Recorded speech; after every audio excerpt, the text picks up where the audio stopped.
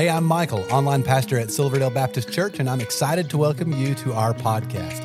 Now, after you listen to this episode, I hope you'll stick around for just a moment. I'll be sharing about some resources we have for you, as well as a few things going on at Silverdale right now that we would love for you to be a part of. Now, I really hope this podcast is just what you need today to help you in your relationship with Jesus.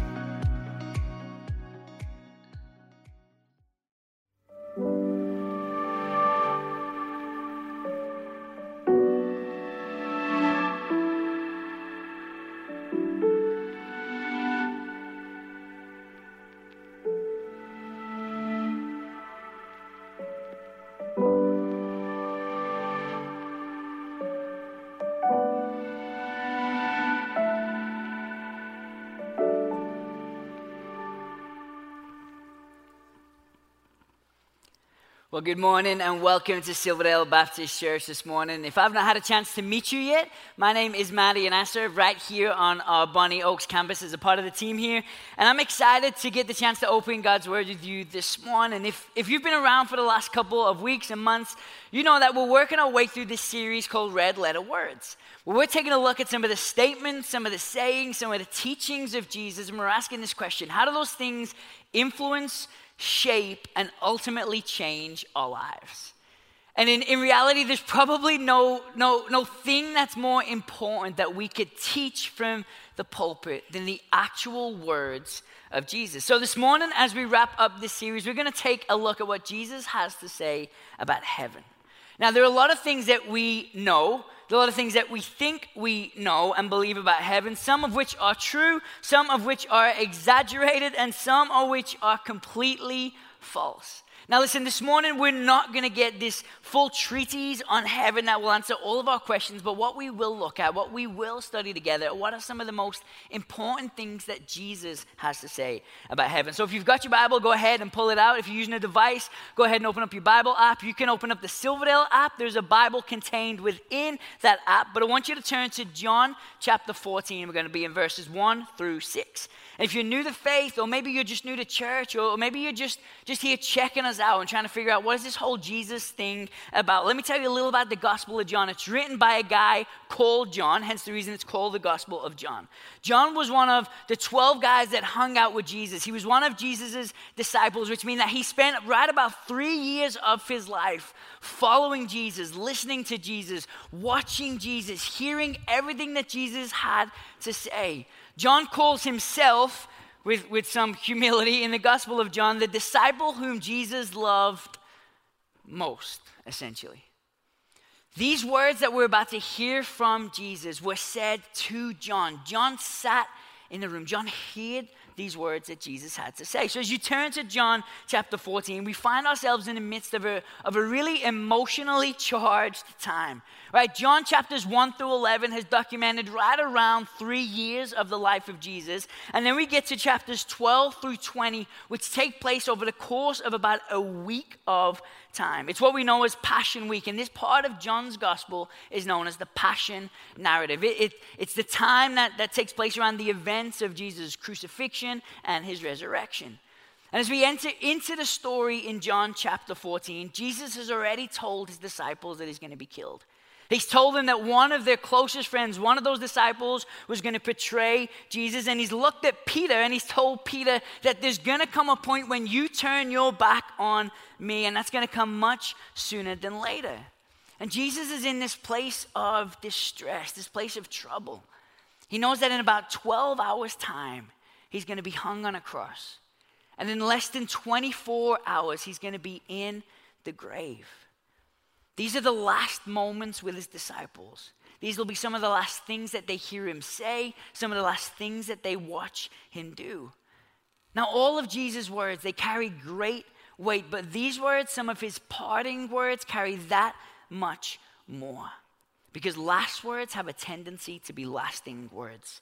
Now, when it comes to heaven, as I mentioned earlier, there are some common misconceptions that people have when it comes to heaven. And listen, some of these things have come about out of a direct opposition to the Christian faith. But some of them have come about out of out of maybe a personal need for comfort or peace when we've lost someone that we love and care about. And maybe it's come as a way of trying to find some answers to questions that maybe we don't feel like we have answers to. But all of these things leave us with more questions than they do with answers. I put 3 of them at the top of your outline. I want to walk through them pretty quickly. The first one is this. You go ahead and write this down, that good people go to heaven. Good people go to heaven. That's all that's required of us to get to heaven, is to do good and to be good. But the problem with this is then who decides what is good? Or what is good enough? And sometimes some things that are good here may not be good there, and something that's good there may not be good here. So, for example, and this is a little bit of a silly example, in this culture that we live in, tipping is considered a good thing, right? And all of our servers said amen. However, if you were to travel to Japan, tipping is considered rude. So who gets to decide what's good? Does culture decide what's good? Does context decide what's good? And how much of that good do we have to be good enough? It leaves a whole lot more questions than it does answers. Here's the second thing that we'll often believe is this, that it's arrogant to believe that there's only one way to heaven. That to believe there's only one way to get to heaven is arrogant, and there must be multiple ways to get there. And the problem with this is, how do we know which way is the right way? Or which ways are the right ways? And what if me, with a sincere heart to reach God and to get to God, what if I try multiple ways, but none of those are the right way? How do I know how to get there? How do I know what way is the right way? Well, if I do something out of sincerity, but it's the wrong way, do I still go to hell? Like, what does that look like for us? It leaves way more questions than it does answers. And here's the third one I want you to write down this morning. It's this, that whatever works for you is true. Whatever works for you, that's what's true. That whatever you want to believe, whatever you want to think is good and true, that works. Whatever you think it takes to get to heaven, however good you think you need to be, whatever things you think you have to do to make yourself right with God, whatever you do works for you. Now, the problem with that is that as of today, there's currently about 8 billion different ways to get to heaven. There's 8 billion different answers to that question, that whatever works for you is true. So how do we actually get there? How do we know what matters? And then even for us as a Christ follower, right, our approach to heaven is often misguided at best, right? So just last night, I officiated a wedding. It was a time of celebration, the bride and groom, everybody's smiling, right? Mom and dad are glad to get rid of him. They're glad to get married. Like, it's just a wonderful, wonderful time. And you know that over the next couple of years, known as the honeymoon period, right? Everything's going to smell like roses, right? No one goes to the bathroom. Nobody burps. It's all just a beautiful, beautiful thing for the next 5 to 7 years.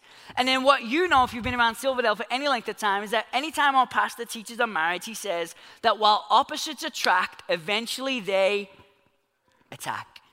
That while opposites attract, eventually they attack. And at some point, these people may find themselves in a marriage where they're just kind of holding on. They're not really having this fruitful marriage. It's not really an enjoyable marriage. It's not really a good marriage. And they're just holding on, believing and hoping that something better will come along one day. And maybe kids will fix it. Maybe a career change will fix it. Maybe more money will fix it. And we just white knuckle our way through this marriage, hoping and believing that it's going to get better one day. And that's often how we approach heaven. We go through life and we just white knuckle this Christian life.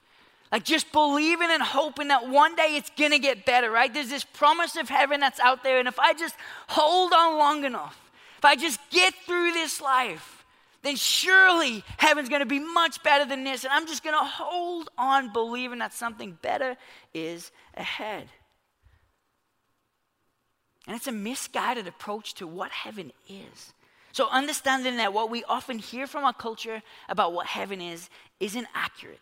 And even for the Christ follower in the room, humbly understanding and admitting that maybe we don't have it all figured out either. I want us to look at what Jesus says about heaven in John 14, 1-6. Let's read it. It says this: "Let not your hearts be troubled. Believe in God and believe also in me. In my Father's house are many rooms. If it were not so, would I have told you that I go to prepare a place for you? And if I go and prepare a place for you, I will come again and take you to myself, that where I am, you may be also. And you know the way to where I'm going." And Thomas, I love Thomas because he asks all the questions that I want to ask. Thomas said, "Lord, we don't know where you're going. How can we know the way?"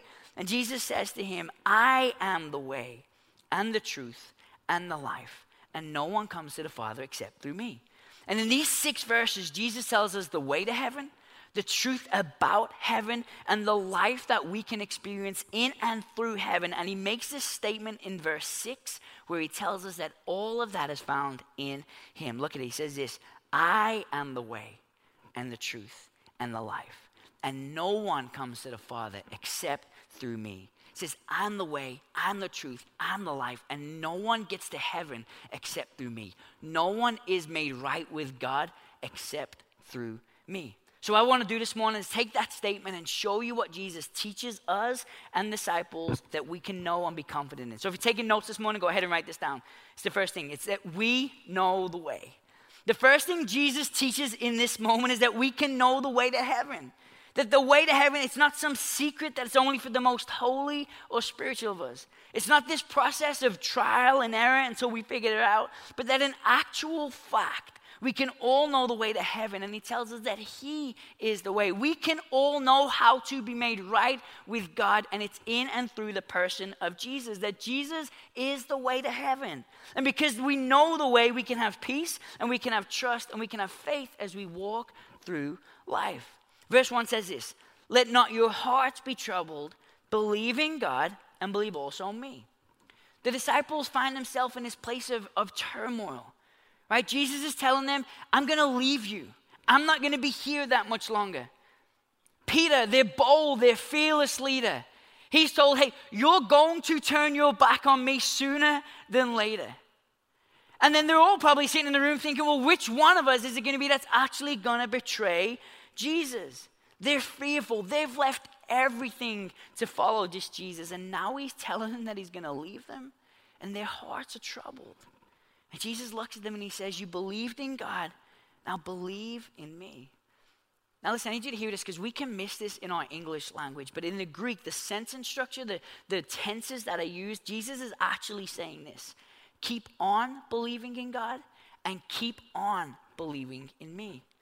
In a roundabout way, Jesus is looking at his disciples and he's saying, hey, you've believed in me to this point. You left everything to follow me.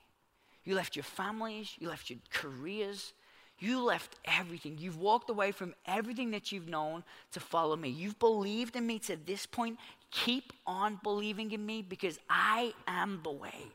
Other people, other teachers, other religions may come and try to persuade you otherwise. But keep on believing because I am the way. And this is often one of the greatest sources of tension with the Christian faith because Jesus makes an exclusive statement when he says, I'm the way.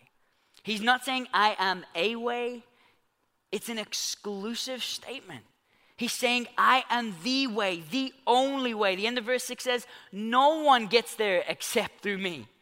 And the Christian faith is exclusive, but it's not exclusive because of who it lets in. Right? John 7:37 teaches us if anybody thirsts, let them come to me. John 3:16 says, whosoever believes shall have eternal life. The Christian faith is exclusive not because of who it lets in, but because of how you get in. It's not a spiritual checklist. It's not coming from a Christian home. It's not doing good or being good. How we are made right with God, how we get into heaven, if you would, is only through the person of Jesus. Jesus alone brings people to God. He's not a way, he is the way. He isn't showing us the way. He isn't pointing to us the way. He takes us by the hand. He brings us into a relationship with himself, and he leads us by the hand. Jesus is the way, the only way. Knowing the way isn't about concerning ourselves with a place. It's not about being concerned about getting to heaven one day, this location or this destination. We don't even need to obsess over how we get there. We need to focus all of our time and all of our attention on the person of Jesus and knowing him. We need to draw close to him. We need to know him. Just a week or so ago, my family and I, we took a beach trip. We headed down to take a vacation, headed down to Panama City, actually. And as we headed out, I plugged in my address into the GPS, right? And it pulled up on my GPS and it showed me that I could either go down 75 and through Atlanta or down 65 and kind of around Birmingham, right? So naturally, I chose Birmingham because I avoid Atlanta at all costs whenever I'm going anywhere or any place. However, as I was driving there, right, I've got it plugged into my GPS. As I'm driving there, I find myself every couple of miles glancing down at my GPS, right? We're driving, my kids are watching their iPad, I'm chatting to my wife, but every couple of miles I'm glancing back down at my GPS. Even though I know it says it's 78 miles before I make my next turn or get off the exit, I keep looking at it because I don't want to miss my exit. I don't want to miss my turn. I don't want to drive past it. I don't want to add any more time to the trip that we're about to take. I got 3 boys all on the 4. A 7-hour trip to Panama City took us 12 hours. I did not want to add any more time to that trip by taking a wrong turn. And it prompted a little bit of anxiety, right? Like, because I didn't want to go the wrong way. So I'm constantly looking at my GPS. However, when I hopped in the car this morning to make my way here, I didn't pull out my phone. I didn't plug anything into my GPS. And there most certainly wasn't any anxiety. Now, why was that? It's because I knew where I was going. I knew how to get here. I knew the way. And as cool as a cucumber, I took my time and moseyed on over to the church. Because I know the way. See, when we know the way, there's no anxiety. There's no stress. Because we know where we're going and we know how to get there. And what Jesus is telling us is, your hearts don't need to be troubled because you know the way, and the way is me. Here's the second thing that it teaches, is that we need to believe the truth. We need to believe the truth about heaven. Verses 2 and 3 say this: in my Father's house are many rooms. If it were not so, would I have told you that I go to prepare a place for you? And if I go to prepare a place for you, I will come again and I will take you to myself, that where I am, you may be also. There are 2 truths that we need to believe about heaven. Here's the first thing I want you to write down, is that Jesus is preparing a place for you. Jesus is preparing a place for you. Jesus reinforces the fact that we can have peace as we walk through life because he hasn't left us high and dry. He's left us in order that he can go and prepare a place for us, and he's going to take us back with him. Not only is he going to prepare a place for us, he tells the disciple, I'm heading to my Father's house. He says, I'm going home. And his home is going to become our home. Heaven can often be talked about like it's this mystical fantasy place, this imaginary place. But Jesus teaches that heaven is a real place created by God for us to be in fellowship with him. C.S. Lewis once famously said this: that if I find in myself a desire which no experience in this world can satisfy, the most probable explanation is that I was made for another world. The unfulfilled desire that exists in us is a reminder that heaven is real and that we were made for and created for something different. This world that we live in right now, this world is not our home. It is not our permanent home. This is a temporary place. The life we lead right now is just a small snapshot of what our reality is. Listen, I've got, like I just told you, three boys, all under 4. I know that the hours and the days are really, really long. I know that life can be difficult and challenging. I know that life can hurt. And we can find ourselves so focused on this world that we live in, the here and now, that we lose perspective of what our reality is. And that's that there's an eternal place that Jesus is preparing for us. Let me try to illustrate it for you this way. I got this rope that I brought with me. And this would be just a snapshot of our lives. This little red piece right here. This is our right now, right? This is your career, this is your marriage, this is your childhood, this is your parenting, this is where you go to church. This is your life right now. If we're lucky, if we're good, if we eat good, stay healthy, maybe, 80, 90 years? Maybe some of us will crest over 100. Some of us, we've lived the good life, as they may say. And maybe this will be a little bit shorter, maybe closer to 50, 60 years, whatever it may be. Some men and women, as Sam mentioned this morning, faithfully gave their lives in service of our military, and their life was cut short. But this represents our life. And we can get so focused on this right here, the 60, 70, 80 years of our lives, that we forget that Jesus is preparing a place for us in eternity, and that this is eternity. That the reality is that our lives is just but a snapshot of what is reality. And we spend all of our lives so focused on that 60 or 70 years that we forget there's an eternity behind it. An eternity that we've been called to live our life in preparation for. An eternity that we've been called to tell people about, because the 60, 70, 80 years here on earth is but a moment in comparison to where Jesus is going and what he has created for us, the place that he is preparing for us. Here's the second truth that we need to believe in. It says, you can write this down, that Jesus will take you with him. That Jesus is gone to prepare a place, and he's going to come back, and he is going to take us with him. Look at verse 3. It says this, and if I go and I prepare a place for you, I will come again, and I will take you to myself, that where I am, you may be also. Here's a promise that Jesus is making to the disciples, and in turn, he's making to Christ follower. I won't forget you. That I won't forget you. Now listen to me. I need to say that again, because some of you this morning, you need to hear that. You need to hear Jesus say, I won't forget you. He wants you to know that he hasn't forgotten about you. That his promise to disciples is that I'm leaving. I'm going to go. I'm going to prepare a place so I can come back and take you with me. And he demonstrated that on the cross for us. It was Jesus going to the cross that prepares the place for his disciples. Without Jesus going to the cross, there is no forgiveness of sin. There is no place for us to go because there's no forgiveness of sin. I was talking to a lady once about Jesus. And I was sharing my story with her, and really the end goal was to share the gospel with her. As we got chatting through her story, she began to tell me about her life story. And this lady had a hard life. She lost both parents when she was young. She had step-parents. Her step-parents were both abusive. She left home when she was young. She moved in with an older sister. Didn't have much money. When she finally left her older sister's house, she got married to a guy who was an alcoholic. He was abusive. She lived this hard life. But at some point in the course of that life, she had this encounter with Jesus or God. As I began to share the gospel with her and tell her about Jesus loving her and so on and so forth, she looked at me dead square in the eyes and she said, now son, listen. I believe that for you. But I think Jesus has just forgotten about me. The heartache that she'd experienced led her to believe that Jesus had forgotten about her. And I have a tendency to believe that this lady isn't the only person who feels that way. That some of you have walked through incredibly difficult seasons of your life. Incredibly hard things, hurtful things, real things.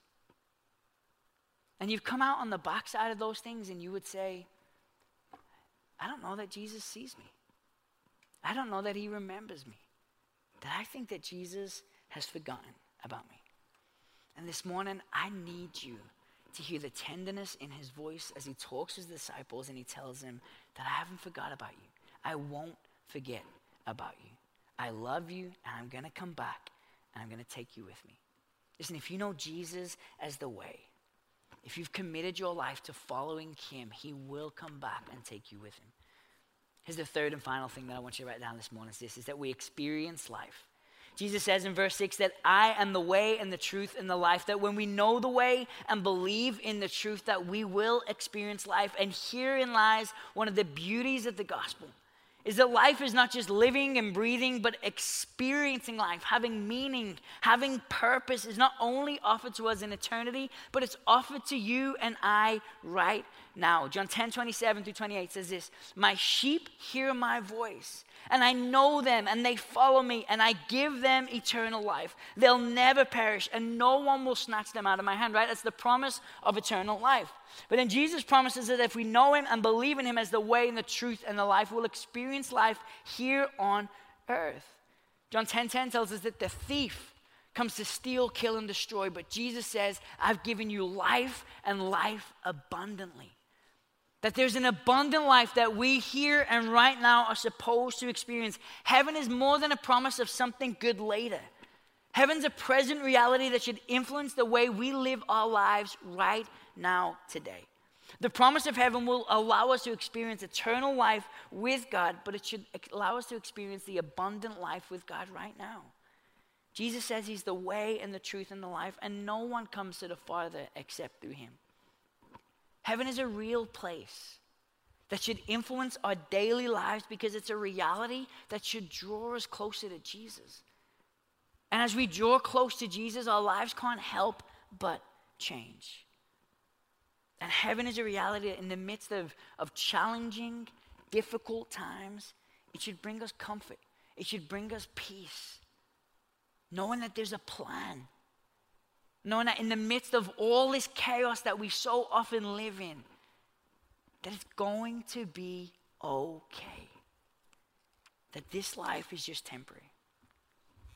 So listen, maybe this morning, maybe you know that you're a follower of Christ, but you found yourself just white knuckling your way through life, hunkering down and just holding on, waiting on the hope of this promise of heaven. Jesus wants so much more for you. Jesus wants you to live your life in such a way that you live an abundant life. That someone would look at the way you live your life and say, I want what he has. I want what she has. I want to live my life like them. And my encouragement to you this morning will be to allow the reality of heaven, the fact that there is a plan to bring you great encouragement and great peace. But I also know that for some of you that are listening this morning, maybe this is the very first time you've heard of the reality that there is only one way to heaven. This exclusive statement that Jesus would make, that he'd say, I am the way and the only way. Maybe you walked in this morning, or maybe you're watching online and you would say, man, I thought I just had to be good to make it. I thought I was doing all these good things, but you've just said that Jesus is the only way. My encouragement for you this morning is, would you just take time, would you begin to ask God to show you where you are spiritually? And I know that can be a little bit of a daunting question for us to ask, but I know and believe that God will answer that question. Would you go before the Lord and would you just say, God, where am I? And allow God to speak to you and show you where you're at. Well, I hope this was helpful to you. If while listening you realized you need to take the next step in your relationship with Jesus, we would love to help you with that. You can connect with us by clicking the link in the show notes to our website and then clicking the Connect card button. In our weekend worship services, we are in a sermon series called The 7 Commands of Christ.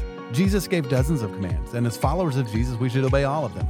Over the next several weeks, we are focusing on 7 that will change your life. We would love for you to join each week at one of our campuses, or you can attend online. You will find service times by clicking the link in the show notes to our website. You know, there's so many ways for you to get involved and be a part of what God is doing here at Silverdale, and we really want you to feel welcome and a part. So please, stay connected. Be sure to like and follow us on the different social media accounts. You'll find all the links in the show notes of this episode. And lastly, help us spread the word about this podcast. Take a moment to share this episode with your family and friends. Again, we appreciate you listening and hope you will join us again next time.